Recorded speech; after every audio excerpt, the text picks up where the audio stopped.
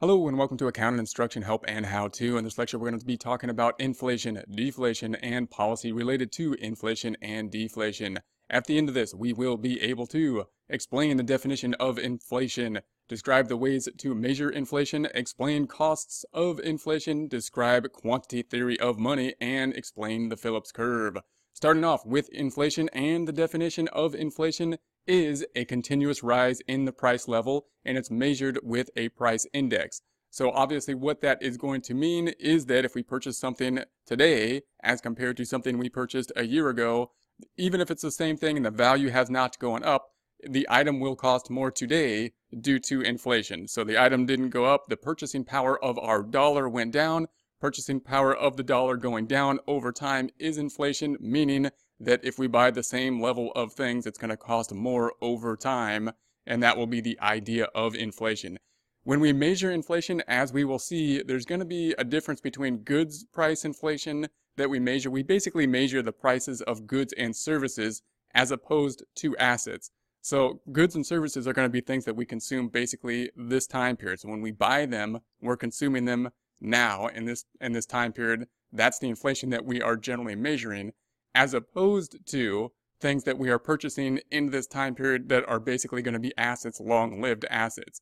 And there's a cost to that. So the difference of that would be then assets are going to be things like homes, or if we purchase gold, if we purchase artwork or collectibles. Those are things, when we think about assets, sometimes we think about investments and just think about stocks and bonds, which are included in assets, but our home is an asset, any type of thing that we're buying in order to hold wealth either for today or help us generate revenue into the future is going to be a type of asset. Those types of things are not included in our inflation calculation for a couple of reasons. One is it's kind of difficult to include those things into an inflation calculation, and two, it was thought that those two things will kind of move in tandem, and therefore if we can have the goods and service inflation, then the asset price inflation will move somewhat in tandem.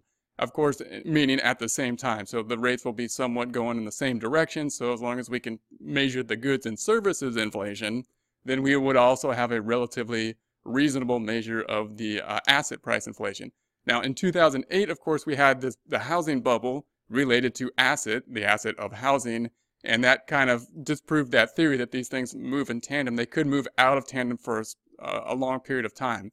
It's also been argued that basically asset price inflation will have an inflationary period and have a deflationary period, and that those two will kind of even out over time. There's going to be a time of asset price inflation, a bubble, and a decline, deflation, stationary price level, and the two will even themselves out.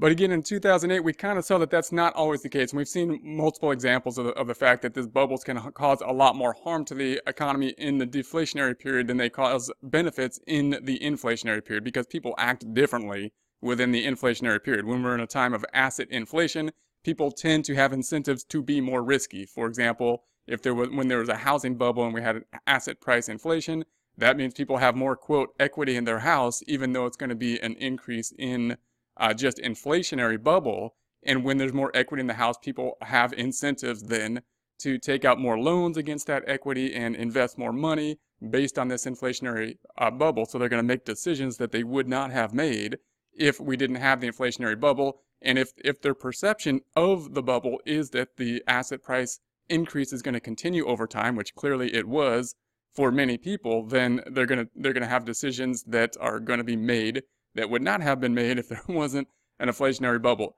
More people that are more risk-averse then might be looking at the inflationary times and saying that prices are over inflated in terms of an asset bubble, and maybe not willing to invest. But as a whole, this time period of an inflationary bubble in terms of asset prices will often lead to benefit people during that bubble time that are more risky investors.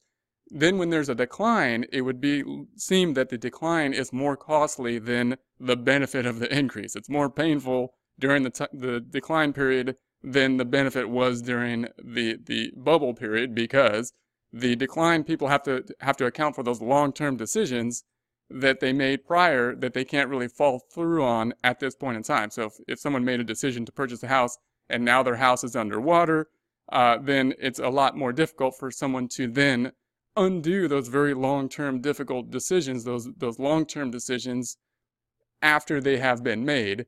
So that would lead to the idea that the bubble does cause major problems within the economy. The next question is going to be, how do we measure inflation? How do we measure the increase in prices? What we will be using is going to be some type of a price index. A price index is a number that summarizes what happens to a weighted composite of prices of a selection of goods over time. What that means is that we're going to pick basically a selection of goods. We'll talk about what those goods may be in a bit. Once we have those goods, we're going to measure the price index at a base year time. We will then look at a later time and look at the change in that set of goods. So we'll have the same set of goods in year 1, same set of goods in year 2. The price will then change, although the value didn't change because the basket is the same. Therefore, the change in price level must be due to some type of inflation. That's going to be the idea. Now, it's not a perfect calculation, of course, because we're not measuring everything in the economy.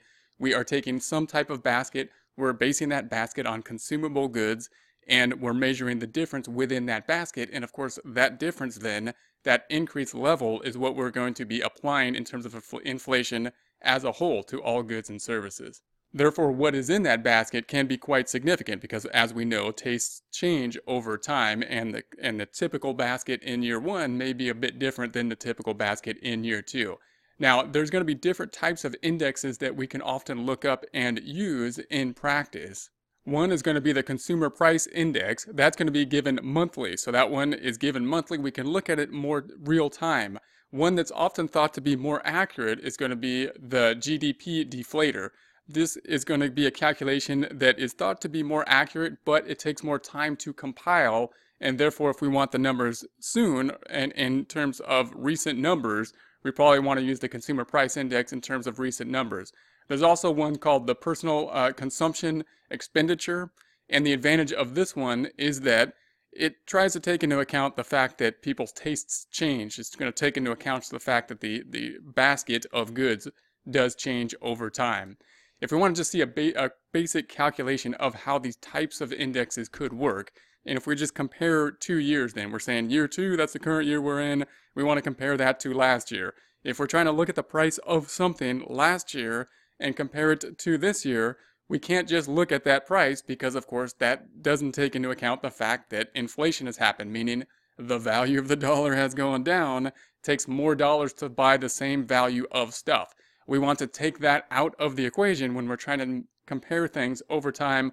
That's going to be the point. Therefore, if we took some basket of goods, if we took a basket of goods that includes things like clothing and consumption and entertainment and that type of consumable goods, some type of basket, and we looked at it current year, this year, compared it to last year in terms of total price, same basket, then we can see what that increase is going to be. For example, if we said that the current year we had in our basket $675 worth of goods, and last year we had $540 worth of goods, if we take the current year total price of the basket divided by last year's total current price of the basket, so $675 divided by 540, 1.25. What that means is there's a 125% increase in essence. So any price that we would take in the prior year, we would multiply times 125% or 1.25 in order to get it to current year dollars, in order to get it comparable to current year dollars.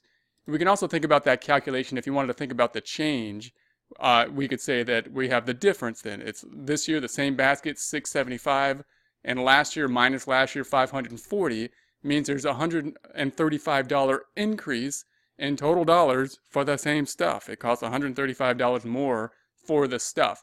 Now we need to think about that in terms of a percentage increase in this case, or that's the way, one way we can compare this. So if we take that number and divide by the original 540, it's 0.25 or a 25% increase.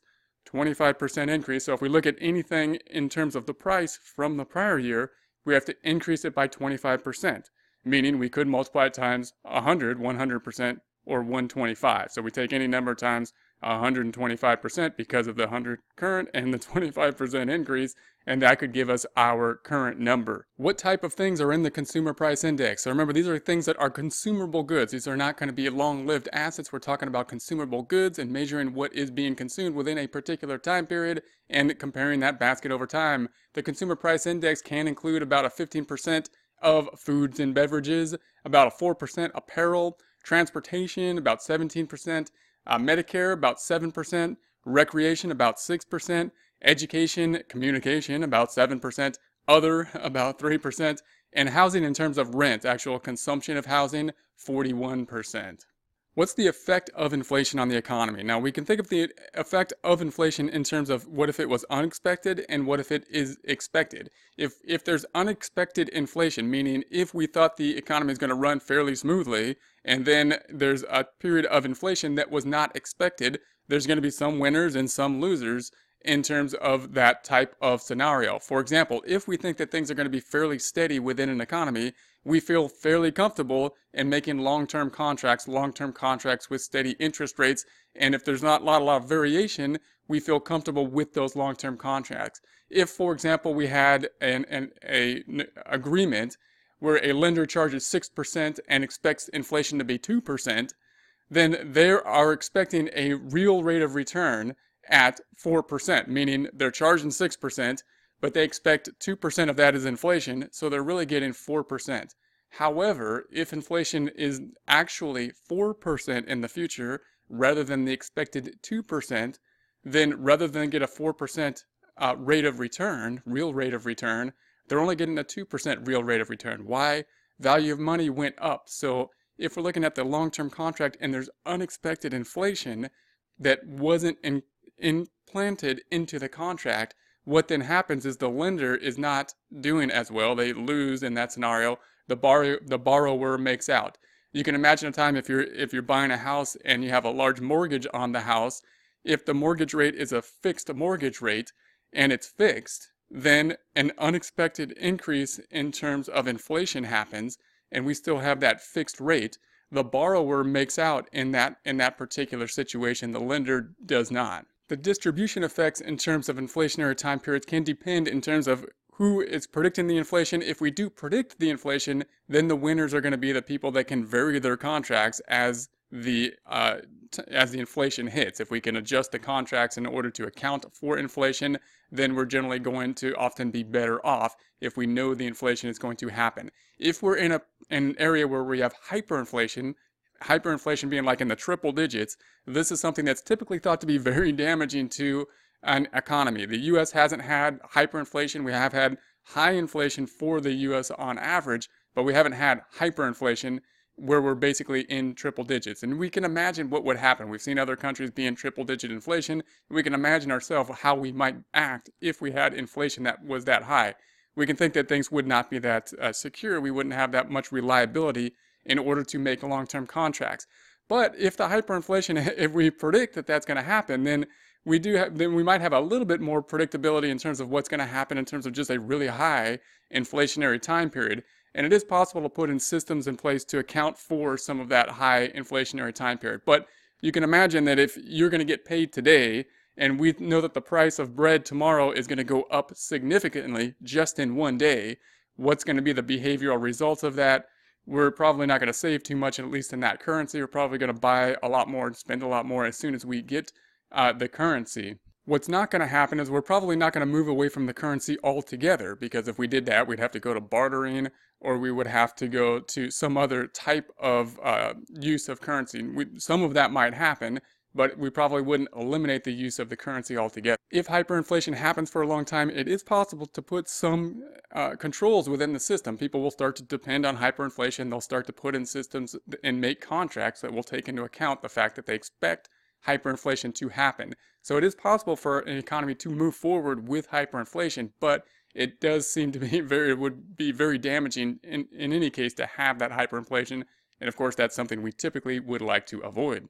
We know that expectations play a big role on the economy, and expectations in terms of inflation will play a big role on the economy. How do people expect what will happen in terms of inflation within the future? couple different perspectives on that. People may look at the rational expectations in terms of economic models. They may be, and that's what usually economists, classical models will predict, that people have all the information, that people use the economic models, and that people will make predictions based on the economic models. But in actuality, people probably might be making decisions in other formats, meaning they're probably using past history in some way to make current decisions. That's the way typically human beings make decisions. We look at what happened in the past and we make some kind of projection into the future. For example, we might have some kind of adoptive, objective position based on what has happened in the past. So if there's a 4% interest rate and then a 5% interest rate, we might take some average of that is going to be in the future. Or we might say that the trend is going to continue. It's 4%, it's 5%, it's going to be 6%, some kind of prediction on what happens in the past. But whatever that method is, it's important in terms of an economic model because expectations change the outcome. We can think of inflation as the result of productivity and wages, the difference between productivity and wages. In a formula, we can predict this in terms of inflation being equal to the nominal wage increases minus the productivity growth, meaning that wages are going to be used in order to purchase things, and therefore if the nominal wages are greater than the actual productivity growth, meaning wages are going up at a higher pace than the productivity is going up, what we're actually making, then that would lead to a period of inflation because there's more wages out there, there's less actual productivity out there. If, however, wages are going up less than the growth in productivity, that could lead to a period of deflation because now we're at a period where wages are going to be less out there and the productivity is actually higher. We'll now talk about some theories of inflation, meaning why does inflation happen? What is the cause of inflation? We're going to look at our oldest model for a theory of inflation. That's going to be the quantity theory of money and inflation. Happened around the 1600s, so it's a relatively old model. The basis of the model is basically going to say that inflation is caused by changes in the money supply. So if the money supply goes up, then we could have inflation. If money supply does not go up, we should not have inflation. So when inflation happens, always going to be the result of the money supply in the classical view of the quantity theory of money. Now, recently, a lot of people have kind of abandoned that classical view, that hard view that it's always going to be just the money supply and not have any other factors involved. And there is evidence that we'll take a look at to deviate from that classical view. But the model still is applicable, and we'll talk about where it's applicable and where there might be some deviations as we go through this. The quantity theory of money does say that inflation is due to changes in the money supply, and therefore, if that is the case, the focus then would be, according to this model, on long-term growth. That's basically more of a supply-side model. So the quantity theory of money centers on the equation of exchange. We're going to take a look at this equation. It's a fairly simple equation. It's usually expressed in terms of M times V equals P times Q. M stands for quantity of money. So the quantity of money, how much money is out there, times V, which is going to be the velocity of money, meaning how many times does the dollar, each individual dollar, circulate within the economy. We can imagine if there's an economy of only like $100 out there, and we say that it circulates, all those $100 circulate in the economy within a year 10 times, well, that $100 then did the work of $1,000 within the economy. So the money supply times the velocity is going to be equal to P times Q, which is going to be price level times the quantity. So we're going to have the price level out there times the quantity of real goods that are going to be sold. That then will equal, the price level times the quantity will equal the nominal GDP. So the money that's out there times the velocity, how much it goes around, is going to be equal to the price level times the quantity, which is our production. That's the nominal GDP that we have out there. So notice what that means. That means that if we had our $100 out there and we said that it's going to circulate 10 times, then we have the money supply times the velocity being 1,000, and that's going to be equal to P times Q, or that 1,000 is going to be our nominal GDP, our actual output.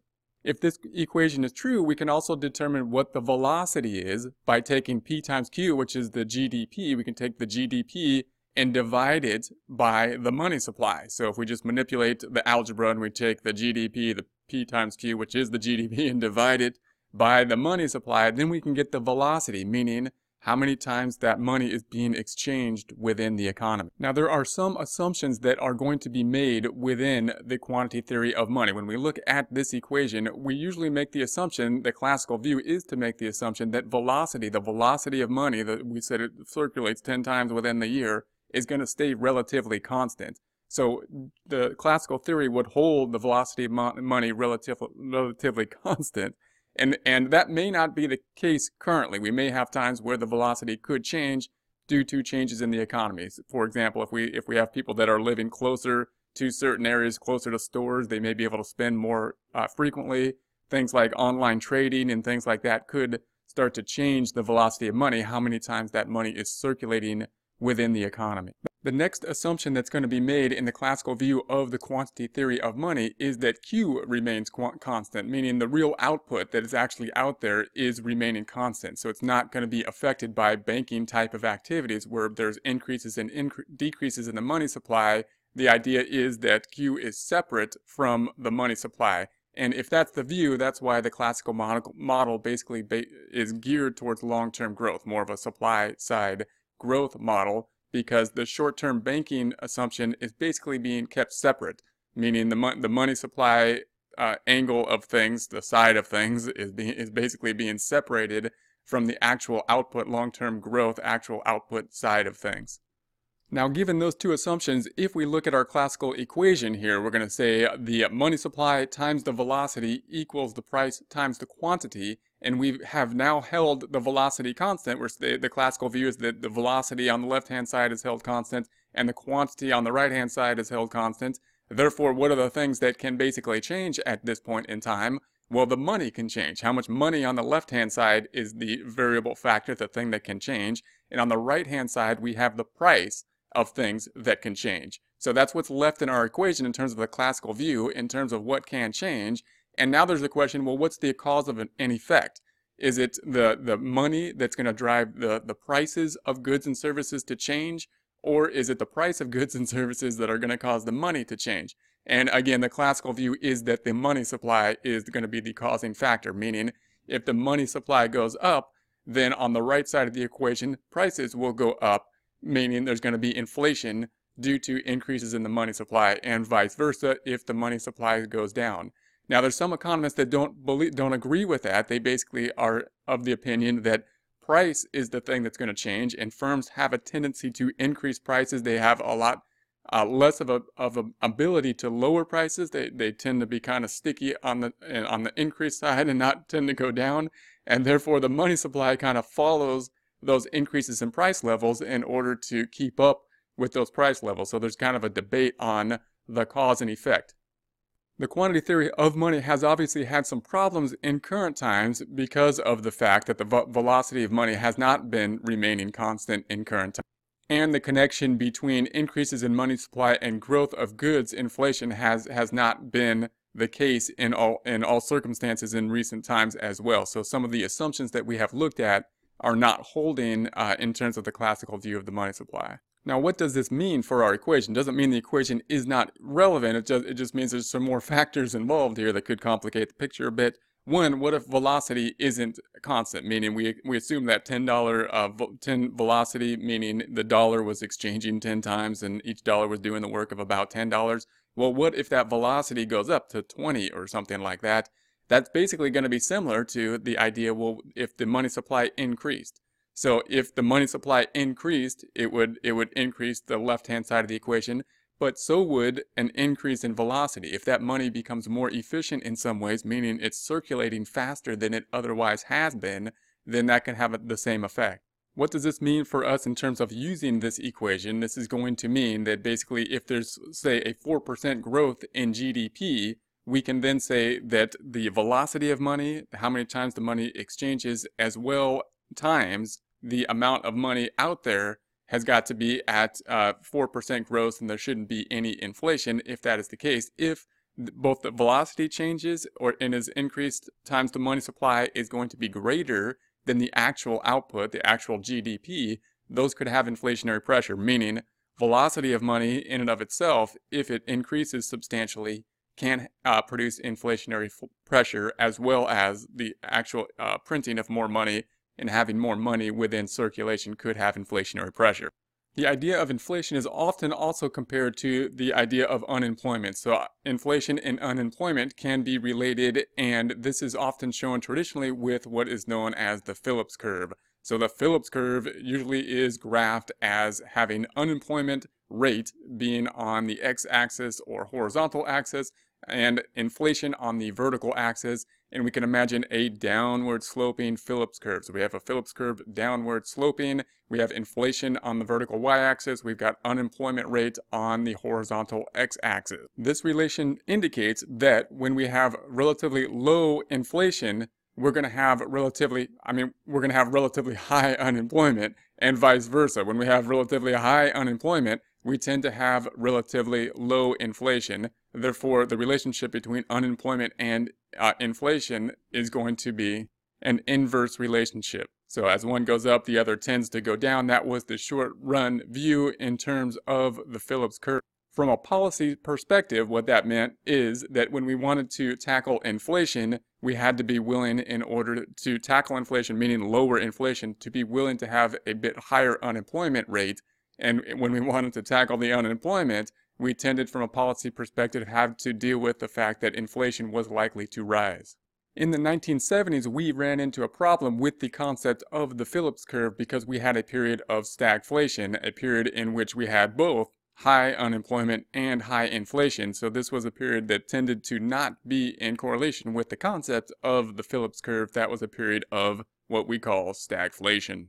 The attempt to explain this problem with the Phillips curve is to have a short-run Phillips curve and then to have the long-run Phillips curve. So if we had that long-run Phillips curve, we would represent this not by a downward sloping line, but at a vertical line, meaning we'd have a vertical line at employment. We can imagine this by basically imagining that we are on a point in the graph where we are at natural rate of unemployment. And remember, that natural rate is where we just tend to be in terms of an economy, because we tend to have some people that won't be employed just either by circumstances, switching jobs and whatnot. We don't know exactly what that point is, but if we believe we are at the point of natural unemployment around 5%, and the inflation is, the productivity is correct at that point in time, and the government puts in policy that is meant to lower unemployment, it's argued that this decrease in unemployment will also cause inflation. That means that the people that are in the market are kind of fooled in the short run to be thinking that the inflation is actually below what it actually is. It's actually been increased due to the policy. As people start to realize that there's really inflation within the economy, people are going to do things like ask for raises in order to keep up with the real rate of inflation, and that will push up the short-run Phillips curve. As the Phillips curve gets pushed up in this way, we have this pressure to push up the Phillips curves. That's going to increase the unemployment rate, and this pressure will keep on happening until we get back to basically that natural rate of unemployment we were at, but the potential output